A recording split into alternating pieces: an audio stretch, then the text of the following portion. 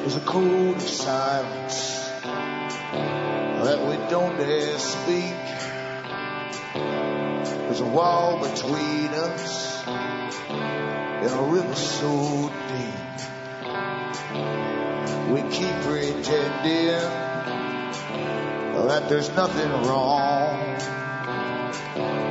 There's a code of silence and it can't go on.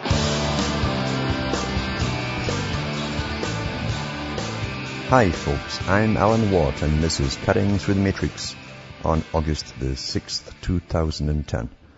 Now as always, to get it over and done with, I tell the people at the beginning of the show to go into cuttingthroughthematrix.com website and bookmark all the official sites you'll see listed on that front page.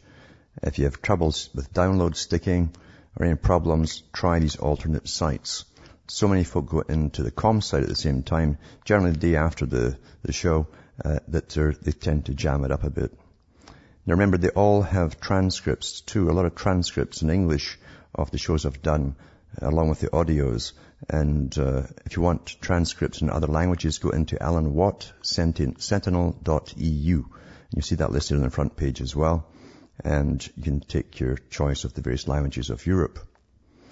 And remember too, while you're at it, that I'm probably the only host out here who does not make a living by advertisers. I've had the offers, of course. You always get offers coming in all the time, because if you promote the products, then you get a darn good hefty fee for doing so.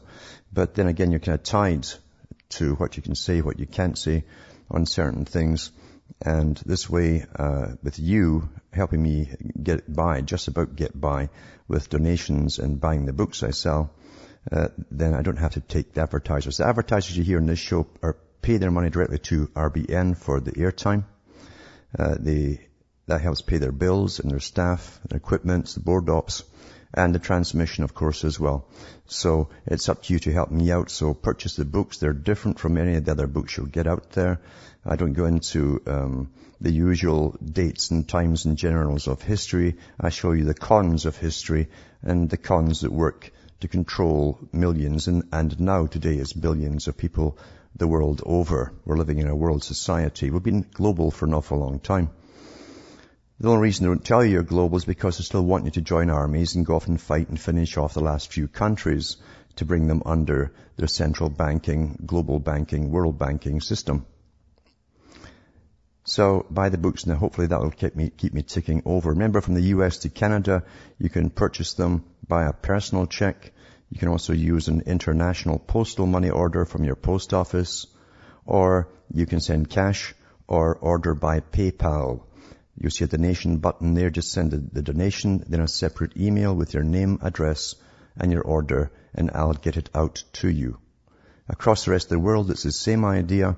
You can send cash, Western Union, which is kind of hefty, mind you, MoneyGram, which is a bit cheaper, or PayPal for donating or to purchase. It's all up to you. But you have to understand the tricks and the cons that are played on our minds all down through the ages. And believe you me, mind control over masses of people is far easier than over an individual. This is something they've always known, because we are a social creature and we are spiritual in a sense. We're always looking for something beyond all that is, and therefore they supply it for us and keep us subjugated under, of course, an elite who's always closer to the deity than anyone else. Today is a scientific dictatorship we're into, where the sciences serve their masters, who are the money men, all under the Darwinian theories of survival of the fittest. They prove they're the fittest by simply being up there where they are. Everybody down below, of course, have failed the grade, and you're the junk genes that, according to the theory, must die off. You can't bring the old type into the new for the next evolution. That's a particular must be in Darwinism. You can't bring the old type along. It'll pull the new type down.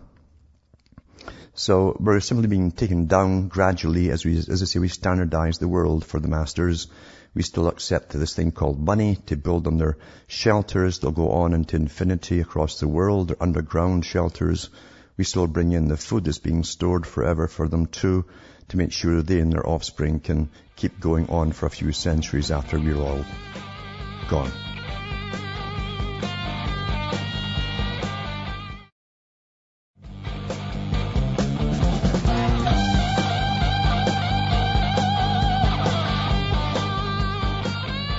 Hi folks, I'm Alan Watt. We're cutting through the matrix, and what a matrix it is, isn't it? You get through one room and only to find out you've got another room to go, and there's probably one above you and so on. It's compartmentalized, really, this whole system in which we live. And right up to prime ministers and presidents, they don't even know the half of it themselves. In fact, they're chosen because they have the ability not to ask questions from their masters, especially to do with central banking and stuff like that. And you'll find too with the scientific elite who help, most of them just simply cash in on what they see as a good thing. They think they'll be the ones who are also special. They're special people. They're more evolved. They'll come through as well. Obviously, their masters will make sure of that. And that's how they all believe. Down below, of course, the enforcers, the soldiers and the troops, the policemen, well, the police have all been militarized now anyway. They're really given so many drugs and different things today. They don't know what to think. They're just machines, basically. And that's how they've been made to be, is just kind of brutal machines, scary machines, so that the public during this Orwellian phase of the agenda simply are terrified of them and obey them. That's their function at the moment. Before we get into Brave New World, where no one will even need policemen around, we'll police ourselves. In fact, the UN have whole articles about self-policing of the future. This is how they hope to bring us through once they've altered us genetically so much and gone into genetic enhancement, which really means removing certain genes from sperm and ovum to create the perfect obedient slave. We'll be self-policing. We won't do anything outside our conditioning. So this is the Brave New World we're supposed to all go through. And of course, it's higher than governments. Governments, as I say, really are owned by the big foundations and the big bankers. Governments have been owned by them for an awful long time. The US history is awfully good about that, because they show you that anybody who ever went against the central banking system and the Federal Reserve was generally assassinated, or at least attempted assassinations in one case. Others were definitely assassinated. And no one's going to touch this system, because, you see, it wasn't just one bank in one country taking over. It was done in unison with all these same banks across the Western world at the same time. They all work identically to each other. That means there's a big organization, obviously, a global organization that existed for an awful long time, at least for a couple of 100 years, to make it all so. And to put out an agenda to make a standardized system across the world. They've been awfully successful, of course. And these same guys also run foundations and tax-free foundations and call themselves philanthropists. Interestingly, even Weishaupt said that they would take over the world as a parallel system using philanthropy and what became known as foundations, running these groups, these pressure groups, which are called non-governmental organizations today. So he knew that scheme, and others, of course, across different institutions and Masonic organizations also knew the same scheme was on. And as I say, they've been awfully, awfully successful. A world to be run by those that are better, you see, better equipped to deal with the decisions. It's interesting, too, that even some of the U.S. founding fathers, because so many of them were Freemasons, went by the same credo as many of the other writers, like Manly P. Hall, who said that most of mankind could not rule themselves, and therefore they had to be ruled by the invisible ones, meaning the masters, the guys who had the big buckaroos at the top and ran everything. He said eventually they'll have more freedom when they're able to handle themselves individually, but until then they'd have to be run by a secret rule. Now, the same thing you'll find in the Royal Institute of International Affairs, and you'll find it in Carroll Quigley's book, Tragedy and Hope, and his other one, The Anglo-American Establishment, because the technique of the Royal Institute of International Affairs under the guise of the British Empire was to take over countries change them, indoctrinate one set of children to grow up into this new system, a kind of British copy, you might say. And once it's all up and running in the same fashion, with the central bank, they're in league with the British bank, then they would draw out. That was all done under the League of Nations, then the United Nations. No withdrawal from a country until they were identical and could be left alone. Untrusted then, you see. But we're still not running ourselves. We are not running ourselves at all. We call it democracies and so on. Different names for different things. But really, it's all the same con game that's going on. We are not allowed to run ourselves. You'll find Rockefeller himself at a speech, he said that when he was thanking the press for keeping their meetings so secretive for 40 years from the public. And he said that it's far better that bankers and intelligentsia, he said, run the countries of the world rather than leaving it to individual nations to do it themselves. So it's far better that they did it, because obviously they're far superior and they know what they're doing. Now they'll profit off wars and all the rest of it, but wars to them is simply another advantage they take over and utilize towards the same agenda. Every so-called tragedy is used as an opportunity, as they say, and therefore they create the tragedies and profit from them, turn around and say to the public, my goodness, look at the massacres that happened in that war. We don't want that again. You got to give up more rights under a global society with experts ruling you. Well, that's all happened, folks. But worse than that, they came out with total war. Now, total war, the concept of total war, was first taught in Sandhurst in England to British officers in the early 1930s. Interestingly enough, too, the man who became one of the top generals for Adolf Hitler also attended and listened in, and he was a participant in this aspect of total war. That meant that any country that was targeted had all of its citizenry targeted too. No differentiation between fighting troops and the citizens. That's why in World War II, Britain bombed thousands and thousands of workers' homes because they were all legitimate targets. If they were all dead, then the factories wouldn't run, and then the war machine would grind down to a halt. That was the whole idea behind that, at least part of the idea. Another part, too, that came out many, many years later was that during World War II, the US and Britain, but mainly the US, had a design all set up for post-World War II Germany, including the big shopping malls and so on. And they even had the shares sold to the companies that would take them over once they're up and paid for by Lend-Lease, being the taxpayers paid for it all. But they hand it over to the little boys who then run it privately. They did the same thing with Japan. During World War II, you find that the right-hand man of FDR set up plans to rebuild Tokyo, and they firebombed Tokyo to wipe out the old houses. They were mainly sort of bamboo and paper to an extent, but they're old traditional houses. But they wiped them all out, and they had plans to turn in Japan, or Tokyo especially, into a new modern capital city.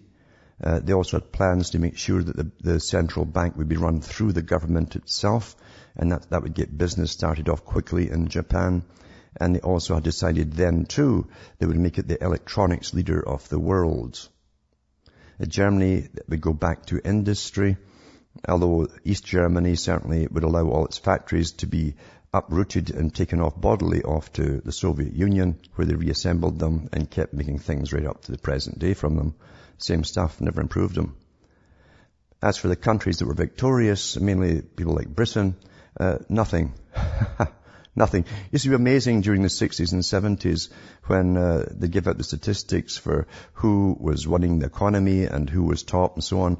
Britain was always at the bottom, and Germany was always way above them as manufacturing and churning out goods, etc., for prosperity, and Japan was way up there too. But of course, nobody knew in Britain at that time that that was the way it was intended to go, because they planned to take down the victors. Because, you see, there's another group running the whole war industry, and they have no nationality. They use one country after another, And then they used guys like Hopkins to redesign Japan and all the rest of it. That's a sort of brief rundown on a very little bit of it. And we know too that at Yalta, FDR and Stalin, Churchill and others met together to divvy up post-World War II Europe and give so many of the countries over to the communists, condemning millions of people to death. That's the sort of things they do. Now, who do they work for? Who do they work for? They're obviously in on something. How could you possibly go to war to save a country like Poland, for instance? That's how they used it initially to start it off. And then hand it over to the Soviets, who were supposedly the arch enemy of democracy and capitalism. Doesn't make sense, does it? It doesn't even make sense that the Royal Institute of International Affairs at their annual meeting in 1938 in Australia said they'd have to save Russia by all means possible. Why would you try to save the very country who had sworn to cause revolutions across the whole of Europe and completely destroy their systems of government and their way of life? Why would they do that, folks? Well, it didn't really matter anyway, because you see that it was a big con game to start with. The Cold War was never going to go anywhere in reality, at the higher levels, that is. And they planned to unite the Soviet system and America and Britain and the other countries 70 or 80 years down the road. Lenin said it himself. Not quite capitalist, not quite communist. That's where we come out of it. That's where we are today. Back with more after these messages.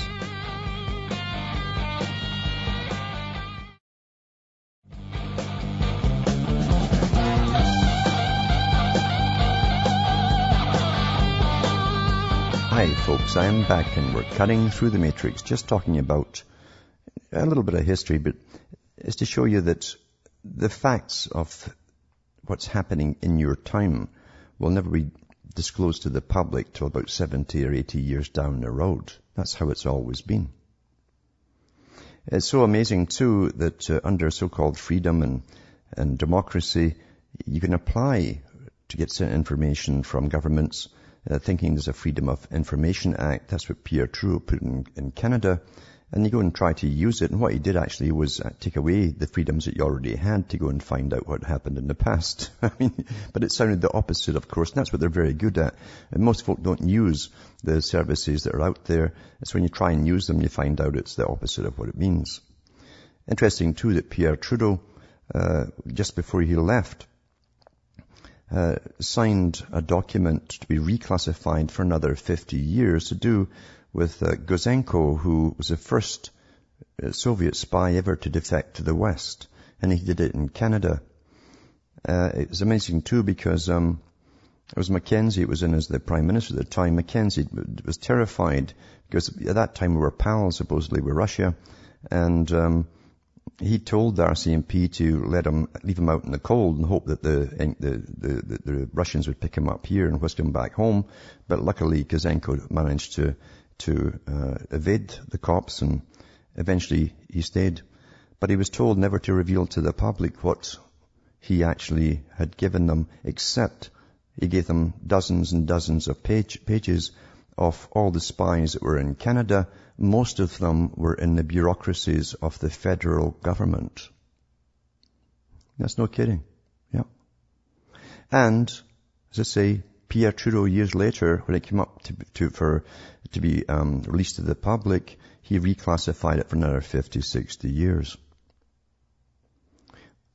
You know something stinks when they do something like that. It's the same in Britain with Kelly, who was murdered, of course, before he testified about what he knew about the con to go into war on Britain's behalf. When Blair was there, Blair was the only one-man band preaching war, and Kelly knew too much, of course, and he was a very respectable person. They simply killed him, and now the coroner's report has been put under wraps for another, I think it's 70 years or 100 years or something like that. That's what governments do, you see. We're not supposed to ever really know the real reasons for anything during our lifetime. And it's the same with the wars going on in Afghanistan. All the basic PR nonsense is good enough for the majority of the public because they don't think too deeply. And people will never know for about 100 years all of the real reasons that was all taking place. We see signs of it now if we're thinking at all. We know there's pipelines to get put into different countries, including Israel, going across all that land. But they'll never mention that in the newspapers at the moment. Now, while all this is going on and the public have been dumbed down, inoculated, lobotomized, biophysically changed through chemicals and injections and all the rest of it, and their GMO food, of course, which is all deliberate. They knew before they gave it what they wanted to happen to the public. And I've mentioned the quotes before from many of the big players who talked about dumbing them down, the reasons why you'd have to dumb them down, all the rest of it, for world peace, as they say. World peace means no opposition to what they're up to. But the British people are a good example to the rest of the world as to how far it can go. They're way beyond most countries at the moment, because they really have had an incredible war on the minds of the people and on their bodies as well for an awful long time. They're the most surveyed people on the planet. And their culture is completely destroyed by design now, by mass immigration. And part of the reason for mass immigration is in the RAND reports, if you go into them. The RAND, this great private, not-for-profit organization, it calls itself, although it gives its managers, $1 million per salary and stuff like that, who works for the big boys. The RAND Corporation has got an article I'll read later on where the population of Europe is plummeting, and that's the reason they must bring in all these diverse immigrants, supposedly. But Britain's also got all these cameras everywhere, incredible cameras. So this article says Big Brother facial recognition cameras being rolled out in NCP car parks. 6th of August, Mail Online. This isn't the most watched people on earth. Each UK citizen is caught on camera an average of 3,000 times a week. 3,000 times a week. And it's about to get worse. New facial recognition cameras are now being trialed in car parks in a bid to identify potential car thieves. NCP is testing the controversial Big Brother cameras in a number of Manchester car parks. So footage of people entering the company's car parks will be automatically scanned by the computer. Their faces will be checked automatically to see if they will match pictures of known or suspected car thieves held on the company's own database. But this is all BS, They don't care about this. NCP says the system will allow staff to protect vehicles, and I won't read that nonsense either. I'll just carry on here. But if it works, it says it's to go nationwide. That's just what they always do in Britain. They trial something out somewhere, then it goes nationwide within about a week or two. And can you imagine being watched everywhere you go? Because that literally is their end game. And I've read articles too recently that eventually governments will be able to piece together the whole history of a person from birth to death using visual aids, meaning all their photographs of you and many other techniques.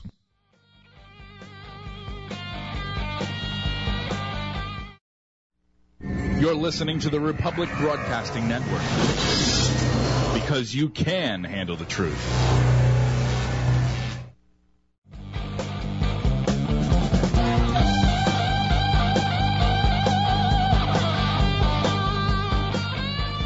Hi folks, I'm Alan Watt. We're cutting through the matrix. I keep getting cut off at the 8:30. It's the weirdest thing. Anyway, I was talking about how we don't find out what's really going on for about 50 years down the road, 70 years. Depends how long they classify something as top secret. And the same thing happened, by the way, with the full free trade negotiations deal. There was thousands of pages put into an archive underground, actually, 30 mile outside Ottawa, not to be opened till about 2050 or something. We're not supposed to know what the whole agenda is to be there, you see. That's what democracy is all about. From the same government in Canada, they made secret deals with Monsanto, which they had to admit to later nationally on the national news. They admitted they made these secret deals to test the Canadian public out as guinea pigs with all the modified foods. We were not told for 10 years. And we would not have been told if it hadn't leaked out from Britain. That's how it happened. So they could, with the National Health Service, follow our health plummeting, of course, as it was expected to do. That means that their warfare technique is working through our National Health Service. Easy to track folk then over their lifetimes. But that's what's going on, as I say. And now here's another article too. Pathological internet use among teens may lead to depression. Well, no wonder. No wonder. I get depressed trying to just get the programs to work half the time. And keep updating them as they constantly update them. You know, too, that all your spyware there is meant to literally help rob all the stuff off your files and send it back to the NSA. That's why they give you all that stuff free. And even the ones you pay for, it's the same thing. You know, we live in a Disneyland, a complete Disneyland, and we're kept like people in a Disney movie. We truly are. We really, really are. Now, I've talked before about how policemen are becoming just like the military. They're being militarized. They're being brought up, a whole generation's being brought up watching the tough guys, the steroid guys, smash things up and smash houses down as they chase the suspects and so on. And they want to be part of the winning group. Because all you see in society at the bottom level is winners and losers. And you don't want to be a loser, so you join the winners. And you take your steroids. And you've been dumbed down along with the rest of the population. You've had your lobotomies and they can't think very clearly and they're not very smart. In fact, they've actually had tests out, results of tests showing you they don't want police officers with over a certain IQ level. They want them low. And so anyway, these guys are getting more and more aggressive because they get their steroids and all the rest of it in amongst a population that literally are becoming sterile and men effeminate. These guys are putting on the beef. It's a funny, strange kind of way they put the beef all over them. A lot of fat too, mind you. And they're very aggressive. Very, very aggressive. This article here shows you what's happening. Mail Online, police officers smashed an old age pensioner's driver's window and dragged him out of the car after he was stopped for not wearing a seatbelt. That's a bit of an overreaction, wouldn't you say, eh? But they see this all in Hollywood movies and they copy it.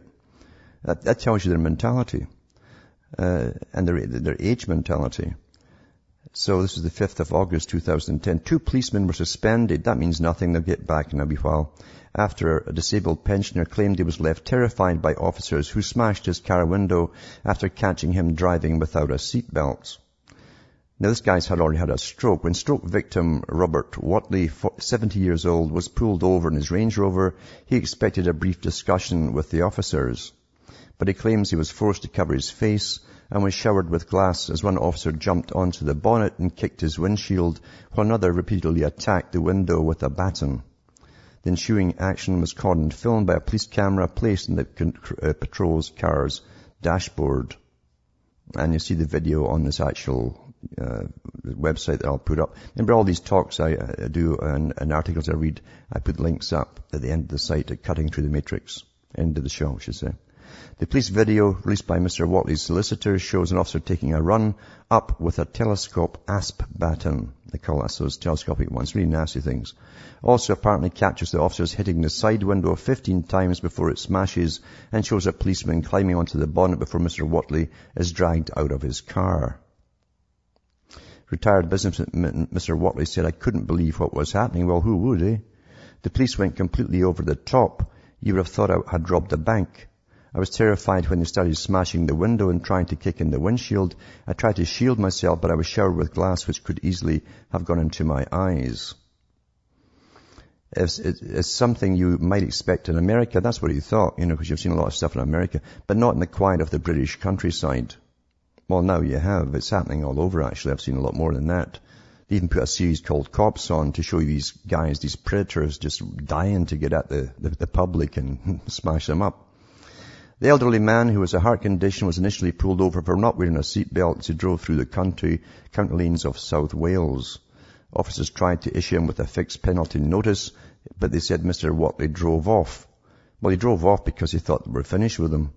The two Gwent police officers followed him along 8 miles of country lanes for 17 minutes before trying to stop the £60,000 Range Rover with a stinger device. I'm not sure what the stinger device is. But Mr. Watley pulled over again and waited for them to approach. And that's when they smashed his car up.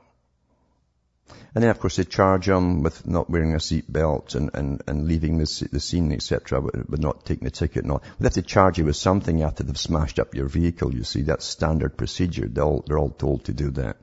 Lots of folk, by the way, are allowed not to use a seat belt if they have heart conditions and so on, and have had any operations over the heart or anything like that, because it could actually kill them if they came to a dead stop with the seat belt in the wrong place. But that's the kind of world we're living in now, and we've been trained by articles like this to get used to it, and to also be more and more terrified of the cops, who are not policemen at all. They're just primitive predators who are given badges, and they belong to a brotherhood now. You know, the winning brotherhood, the one with the same uniform, and they cover each other's asses very well. It's been so well disclosed over many years how they get together and write up their books together. And these guys have been suspended for a little while, but they'll be back on the job in no time. Probably with guns next time, so they can machine gun cars and do stuff like that, you know. Maybe they've got the right stuff. Maybe that's the kind of cops they want. It probably is, actually, you know. Now, the internet too, we talked about technology is changing society. And technology is, they've had world meetings about it from top scientific circles that really are part of government. They tell governments what to do and how society has got to interface with technology. And it's called progress, and it's part of the agenda. And we've got to change with it, whether we like it or not. You see, against Darwinian. But there's an article here on newsincanada.com. And it says that this is about what gets put up on you on the internet. Internet puts a score on your reputation. Skeletons in the online closet come out thanks to corporate scrutiny. And this is from Post Media News initially. It was published August the 5th. Most people have learned some the hard way that the internet's memory makes elephants look forgettable by comparison, with the skeletons in our online closets having bones so sharp as to impale careers, marriages, and certainly reputations. Almost overnight, these challenges have given rise to an entire cottage industry of businesses that manage people's internet images for them. There are even cyber scholars that foresee a time not far from now in which reputation brokers will aggregate our activities into an annual score that gauges our value as employees, friends, and life partners. That will all become part of it too. So it's just like credit reports, and it says that. It says, think credit reports, but for morals instead of money. It says, the internet makes everyone a public figure, says Michael Fertig, CEO of the online image management firm Reputation, defender of which an estimated 97% of clients are ordinary citizens. Even if you don't put a lot of stuff up online, someone else is doing it for you. So you either do something about it or learn to live with it. Fairtix customers pay his company anywhere from $4 per month to $1,000 per year to help manage personal Google search results, remove their names from corporate databases, perform online damage control, and closely monitor their internet footprints. It's interesting too, I read a while back that for very important people, VIPs and politicians, there's a government agency that does that for them. It scours the stuff all over to eradicate any sign of them across the internet, across the world, in fact.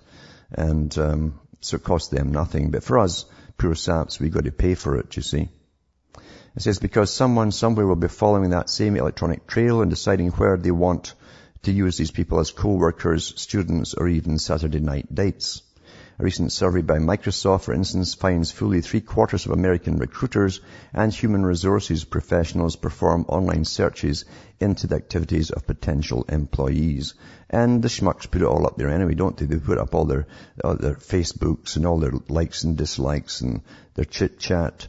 And well, naturally, employers are going to go into it and see what kind of person you are. Another article I'll put up too is the corn. I've talked about corn for so long, you get sick of it.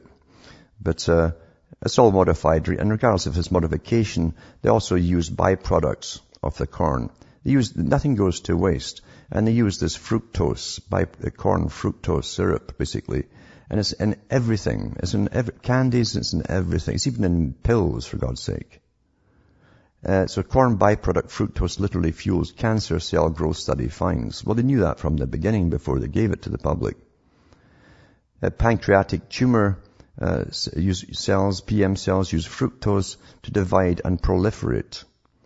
U.S. corn bush corn byproduct fructose literally fuels cancer cell growth, the study finds. Researchers said on Monday in a study that challenges the common wisdom that all sugars are the same, and that's what they try to tell people. If you study diabetes, you get into all the different kinds of sugars and how they all don't act the same at all. Tumor cells fed both glucose and fructose use the two sugars in two different ways, the team at the University of California, Los Angeles found. They said their findings published in the journal Cancer Research may help explain other studies that have linked fructose intake with pancreatic cancer, one of the deadliest cancer types, which really is skyrocketing. These findings show that cancer cells can readily metabolize fructose to increase proliferation, Dr. Anthony Heaney, UCLA's Johnson Cancer Center and colleagues wrote. They have major significance for cancer patients given dietary refined fructose consumption and indicate that efforts to reduce refined fructose intake or inhibit fructose-mediated actions may disrupt cancer growth. So, Americans take in large amounts of the fructose, mainly in high fructose corn syrup, a mix of fructose and glucose that is used in soft drinks, bread, and a range of other foods. It's a massive range of other foods, actually. I say they even put it in pills and bottles of medication, liquids too. Politicians, regulators, health experts, and the industry have debated whether high fructose corn syrup and other ingredients have been helping make Americans fatter and less healthy. Well, absolutely it has been, because it attacks the pancreas, folks. The pancreas is essential to deal with your sugars by producing insulin. They know all this stuff. You see, it's just another form of warfare, that's all. And it kills a lot of people off too. And that's what they want us to do too, is more and more of us die off. For sustainability, you understand, it's for a good cause. And as things become more and more totalitarian, there are cities across the country and the world too that are called ideal UN biospheres or cities, model type cities, ideal model cities for the UN. And Portland, Oregon is one of them. It's been that way for years now. It's goody two-shoes. Anyway, Portland's lemonade stand runs into health inspectors because it needs a $120 license to operate. It says, it's hardly unusual to hear small business owners gripe about licensing requirements or complain that heavy-handed regulations are driving them into the red. So when Multnomah County shut down an enterprise last week for operating without a license, you might just sigh and say, there go again. Except this entrepreneur was a 7-year-old named Julie Murphy.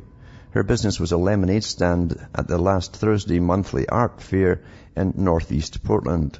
The government regulation she violated, failing to get a $120 temporary restaurant license. A restaurant license to sell lemonade. Right? Turns out that children's lemonade stands, those constants of summertime, are supposed to get a permit in Oregon, particularly at big events that happen to be patrolled regularly by county health inspectors. I understand the reason behind what they're doing, and it's a neighborhood event, and they're trying to generate revenue, said John Kawaguchi, environmental health supervisor for the Multnomah County Health Department. But we still need to put the public's health first. Utter rubbish. You know something? It's either going to take all your rights away for your safety, or make you pay through the nose for them to make it kosher by creating a spell over the same lemonade and saying, okay, you pay the money and it's now legal, right? You pay the money and it's now legal. You don't pay the money, it's illegal. It's all about money, isn't it? Obviously. It's like permits for anything. It simply means that you're now allowed to do something that's otherwise illegal once you pay cash. That's it. Anyway, Julie had been enamored of the idea of having a stand after watching an episode of Cartoon Pig. Olivia, running one, said to her mother, Maria Fife, the two live in Oregon City, but Fife knew her daughter would get few customers if she set up her stand at home. Plus, Fife had just attended last Thursday along Portland's northeast Alberta Street for the first time and loved the friendly feel and diversity of the grassroots event. She put the two things together and promised to take her daughter in July. The girl worked on a sign, colouring in the letters and decorating it with a drawing of a person saying, yummy. She made a list of supplies. Then with gallons of bottled water and packets of Kool-Aid, they drove up last Thursday with a friend and daughter. They loaded a wheelbarrow that Julie steered to the corner of Northeast 26 in Alberta and sailed into a space between a painter and a couple who sold handmade bags and children's clothing. Even before her daughter had finished making her first batch of lemonade, a man walked up to buy a 50-cent cup. They wanted to support a little 7-year-old girl to earn a little extra summer money, she said. People know what's going on. So there you go. There's the feds in with that too, and spies everywhere, you know. Spies everywhere.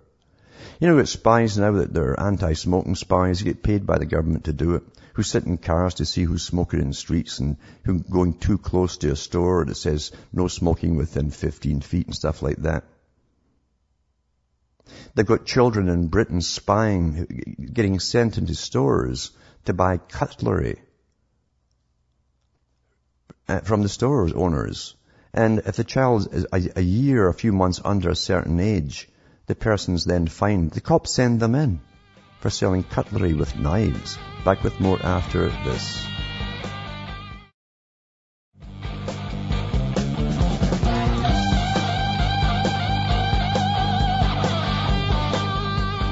Hi folks, I'm Alan Watt and we're cutting through the matrix. You know, I've said for years too that once you create a welfare system, you can make that welfare system explode anytime you want. It's very handy for governments at the right time. And they do have them explode once in a while. And they can set up a tinderbox and just wait for years, and when it's time to explode it, they will. And there's no doubt about it, they want riots to start down the road with the U.S. The U.S. is just experiencing the higher costs come in with food and so on. They haven't really felt the full brunt of anything yet at all. For the trillions and trillions they supposedly owe, I would just write it off myself and start all over again and don't borrow from anybody. That's the only way you can do it. However, that's not the way it is. And there's an article here about the Senate cutting food stamp funds. It says leaves oil and gas subsidies intact. And this is from August the 2nd. America's poor rarely catch a break these days. The Senate is expected to vote today for a bill that will cut food stamp benefits by $6.1 billion to help fund Medicaid and teachers' jobs, reasoning they were too high now that food costs are lower than predicted. I read an article yesterday, the day before, where food's gone up by at least 40%. Some places 50%, like Canada. Proponents essentially argue that the poor people had too much money for food. As the Washington Post's Ezra Klein explains, last year's Federal Recovery Act increased the amount of money for food stamps or the Supplemental Nutritional Assistance Program to about $80 more per household each month. Amid the recession and high unemployment, about 6 million more people registered for the program in the past year alone, so program costs boomed from $20 billion to $65 billion. Meanwhile, food prices have deflated from last year's high rate. That's nonsense, utter lies. It's way up. There's too many articles actually showing that. Now people are able to get more bang for their buck, really. Hence the Senate's idea to cut payments. It's frustrating not only because America's poor, working, and the middle class are suffering at record levels and could use this tiny leg up, but also because it's a really stupid cut for the overall economic picture. According to Klein, food stamps serve as one of the best forms of stimulus money to the tune of $1.70 of activity for every dollar spent. In other words, our economy desperately needs this. Well, look at the many folk have lost their jobs and their homes. Here they're cutting back. Mind you, Obama's wife needs her holidays, her 7th holiday this year apparently, and it is costing a fair little bit. As I've said the other day too, she's outdone the Queen of England. You know, maybe she is the new Queen of England or the world. I don't know. It depends how you want to look at it. So that's that getting cut back as well, as it'll help to raise up tensions as things get worse and worse. And they'll know exactly the date everything will spark off, and I'm sure they'll already be ready for it as well. It's quite something that's going on. And again, I'll just finish off with Miss Obama, or Ms. Maybe I don't know if she calls herself Ms. Obama or what, but it's Mail Online. It's another follow-up to her holiday again. £150,000, it says here, as $300,000, I guess, Spanish holiday bill footed by the U.S. taxpayer. Well, that's where the money that's saving off the food stamps is going, so she can take all her pals abroad and visit royalty and stuff like that. You know, being just ordinary people and all, they just have to see all that kind of stuff and live like kings and queens have always lived down through the ages. Change is good, eh? Well, from Hamish myself from Ontario, Canada, it's good night to me. Your God or your gods go with you.